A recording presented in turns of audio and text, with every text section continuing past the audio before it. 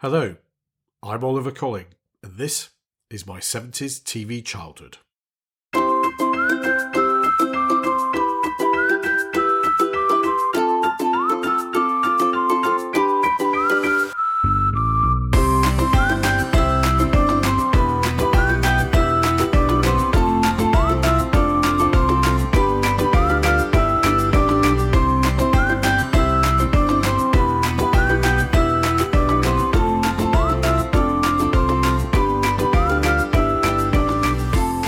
Hello, and welcome back to the podcast which celebrates growing up as a child in Britain during the 1970s and pays special attention to the TV we grew up with. A special welcome if you're listening for the first time, and if you've listened before, thanks for coming back. Before we move on to the main part of today's episode, I've been asked by a listener whether I'm making money from creating this podcast. Well, the short answer, as 90% of all podcasters will tell you, is no. And that this is very much a labour of love, paying homage to a simple time in my life where I remember being very happy. There are costs involved in producing a podcast, and the listener I was speaking to suggested I set up a Patreon page to help support the show, so I've done so. If you visit www.patreon.com/Oliver Colling, you can find ways to support us. I'll explain more at the end of this episode. I'm going to share a personal reminiscence of Saturday nights and how TV played its part during my 70s TV childhood. I haven't got any guests or interviews in this episode, but rest assured we've got some really exciting guests for future episodes. So today I'm going to do a Mike Yarwood. For those who don't remember Mike Yarwood, he was an impersonator, and at one stage one of the highest paid performers on British television. His main focus was on the politicians of the day, like Harold Wilson, Edward Heath and Denis Healey, and his impressions were pretty much spot on, although usually quite kind to the subjects involved. For today's audience, think Rory Bremner without a satirical edge. His one weak spot was at the end of every show when he would emerge, usually dressed in dinner jacket, with the frilly shirt front and large velvet bow tie, beloved of 70s comedians, and announce, "And this is me," before going on to sing a feeble song, at which point the national grid came under pressure due to the nation's kettles being switched on to make a cup of tea as viewers deserted the show in their millions. Bless him. We didn't want to see Mike Yarwood as himself, rather the characters he impersonated, and it was always a hugely embarrassing moment. So, for this episode of my 70s TV childhood, this is me. Still with me? Great. Before we begin, I must confess that I never watch TV on a Saturday night anymore, so the delights of Strictly and The X Factor are unknown pleasures for me.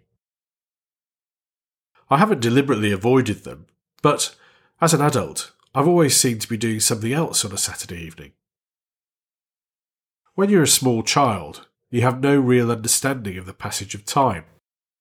Each day is an exciting new world, full of things to discover, and each day comes and goes. When you start school, there's suddenly a new regime to deal with, where your time is split between weekdays and the weekend. Until then, small children are a bit like Maggie Smith in Downton Abbey, able to ask their parents, "What is a weekend?" I suppose the school regime is the first part of training for us for the rest of our lives, through education and then into the workplace, where weekends become more and more important until we retire, and then we can spread our treats across the whole week. Oh, and that prompts a personal question for some of you listeners who are retired, yet continue to do your supermarket shopping on a Saturday. Why? Just why? When you get to be a teenager, you find yourself in a twilight zone between being a child and an adult, so wanting to be out with your friends, but not really having anything to do. Too old to be at home watching television, and too young to be in the pub. As a teenager, sitting around in the park doing nothing was as interesting as it sounds. Once you get into the Saturday rituals of going out to pubs and clubs, it's great fun.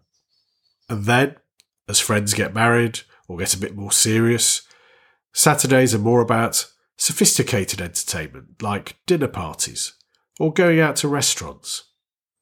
Eventually, even that becomes too much, and we're back to the TV again as, well, it's a bit busy to be out in town on a Saturday night, as generations of once wild party animals have ended up saying. Anyway, as a small child, Saturdays are great and different. And Saturday nights were, for me, a special time where we as a family watched some television and, for the only time of the week, didn't sit around the kitchen table eating together, but had supper, as it was described, on our knees in front of the television. During the 70s, my Saturdays had a distinct pattern to them. In 1973, my family had moved from Pancgate, just outside Warrington, to Howley, an area more in the centre of the town, where my father was the rector. I've mentioned in previous episodes that my father was a clergyman, but this meant that he worked on Saturdays and Sundays. Well, from what I remember, he worked just about 7 days a week, but weekends were a busy time for him, with weddings and preparations for Sunday occupying most Saturdays and a full programme of church services in a busy urban parish on the Sunday. For me, Saturdays meant swimming lessons in the morning. My sister and I were picked up at 20 to 8 by Cliff Lunt, a friend of my father's and a swimming coach, and an assorted group of us children would be taken to the recently built Woolston Baths for a morning's tuition and training. This was how I learned to swim, and it was a great discipline to have, and something for which I'll always be grateful. The highlight of the trip wasn't the swimming though, but was going up on the balcony after getting dried and dressed to have a plastic cup of fluorescent orange drink and a bag of salt and vinegar chipsticks from the vending machines before we were taken home.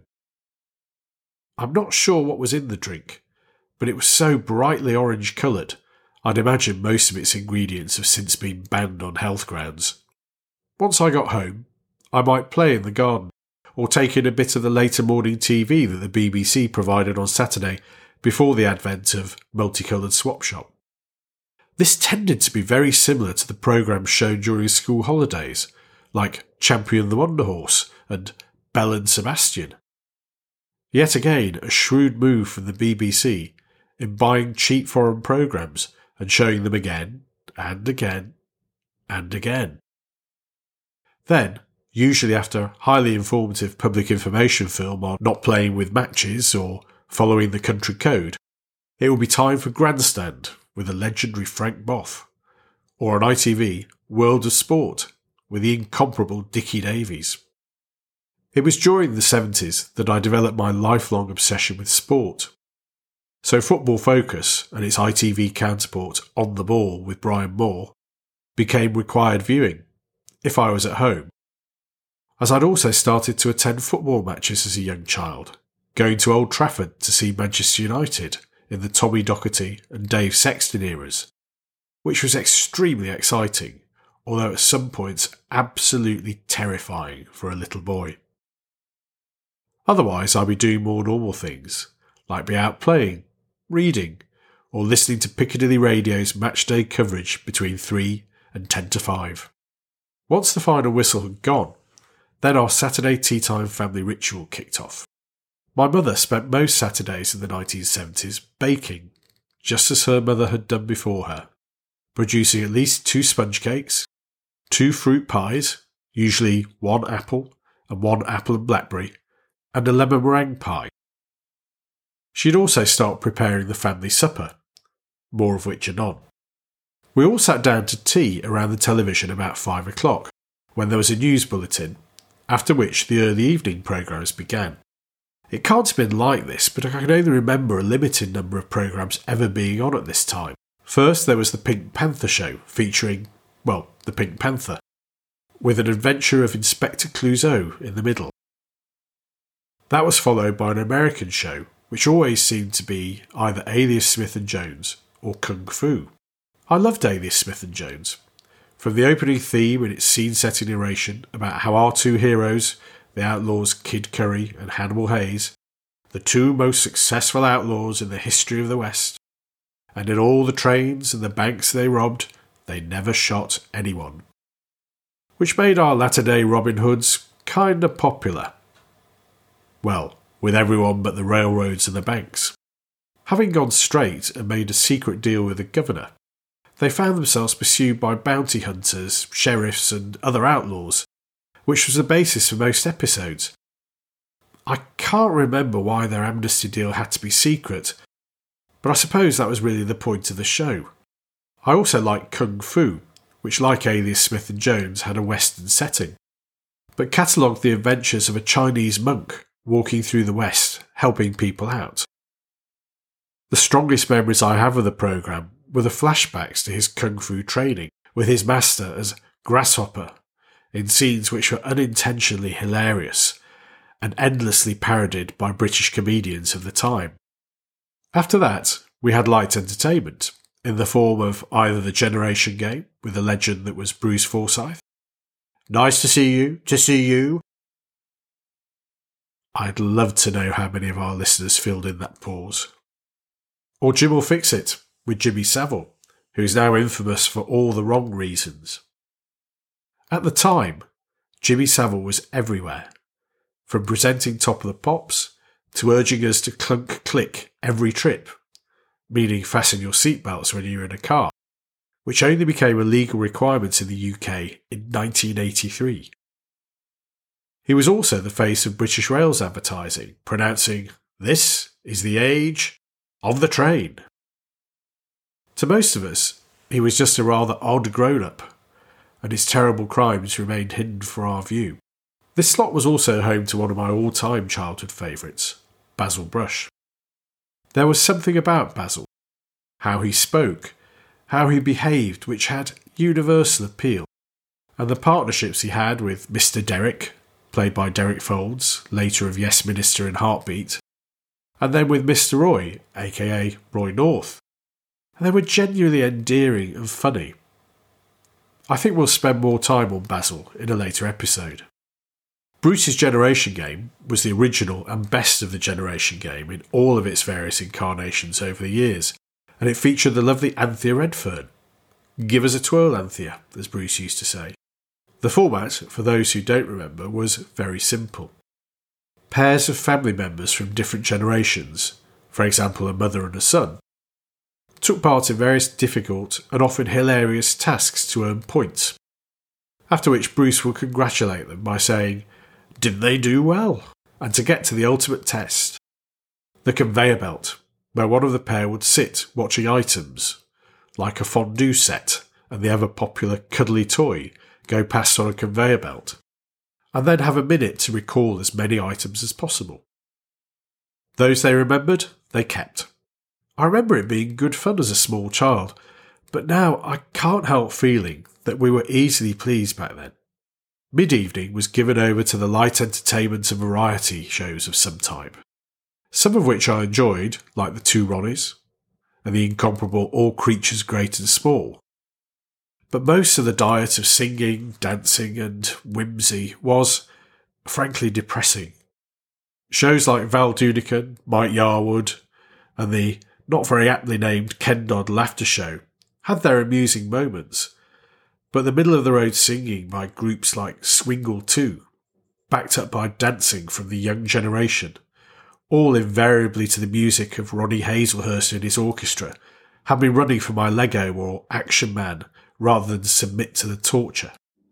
And I won't even begin to consider the abomination that was the black and white minstrel show.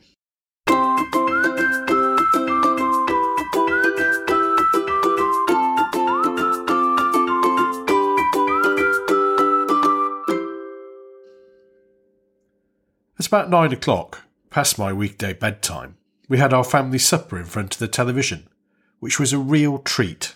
My mother was a good cook, but our household menus were somewhat repetitive. So every Saturday night, we had spaghetti bolognese. And when I say every Saturday, I do mean every Saturday. We all like spaghetti bolognese, obviously. Who didn't in the 1970s? But to have it every week may have been a bit much. Incidentally, I think this pattern continued well into the 80s and 90s, long after my sister and I had left home. And for pudding, we always had the lemon meringue pie my mother had made that afternoon. The reason we had supper about 9 was because that was the time the American Detective Show was on. It's probably hard for our younger listeners to imagine, but in the 70s, with only 3 TV channels, and with life being generally a bit grim in the UK, many people watched the big US cop dramas as a highlight of the weekend. The slot featured lots of detectives, including Ironside with Raymond Burr, The Rockford Files starring James Garner, and Cannon, which featured an obese detective with a liking for fine food, played by William Conrad.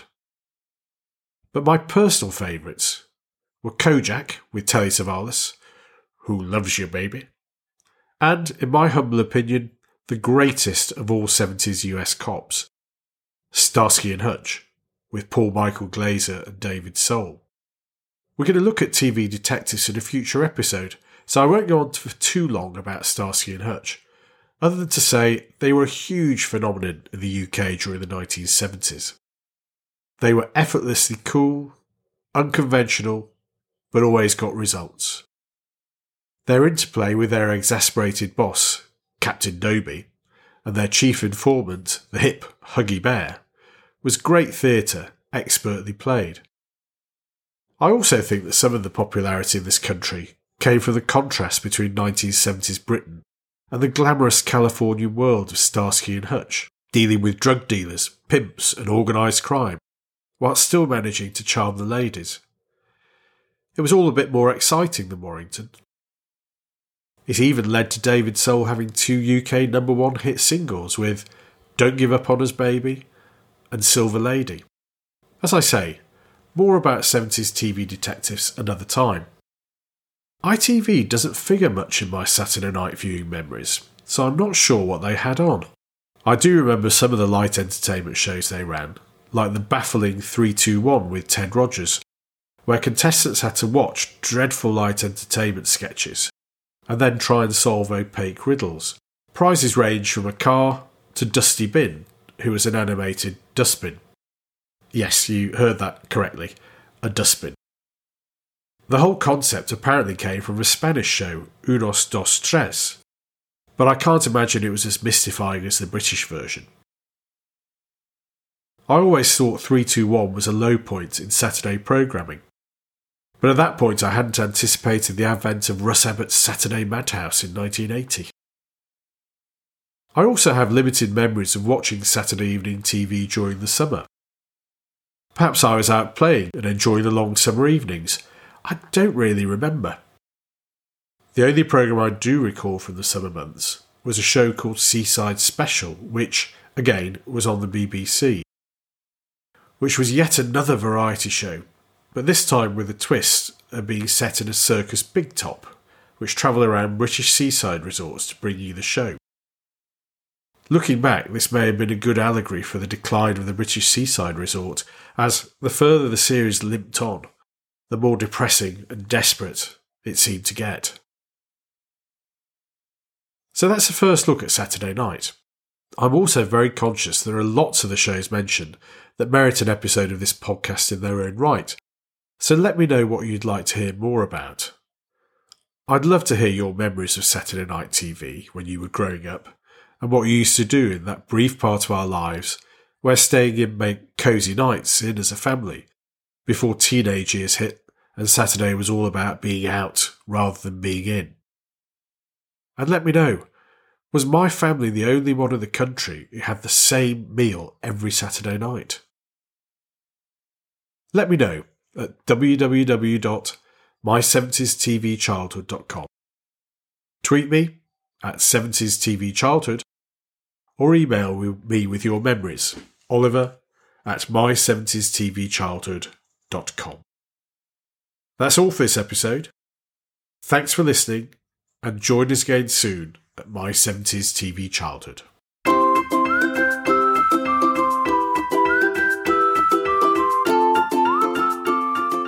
If you've enjoyed listening and want to support the show, you can do so by visiting my Patreon site at www.patreon.com/Oliver Colling, where you will find details of our membership tiers. For £2 a month, you can join the Tufty Club, get a shout out on a future episode, and learn how to cross the road safely, even when your mummy and daddy aren't there. Or for £5 a month, you can be a Blue Peter Badge member, and as well as getting a shout out, you can be my guest on a future episode, and also stroke Petra, Patch, Shep, Jason, and Goldie, and also see Frida the Tortoise's hibernation box. All memberships are totally flexible and can be cancelled at any time. My sincere thanks for your support.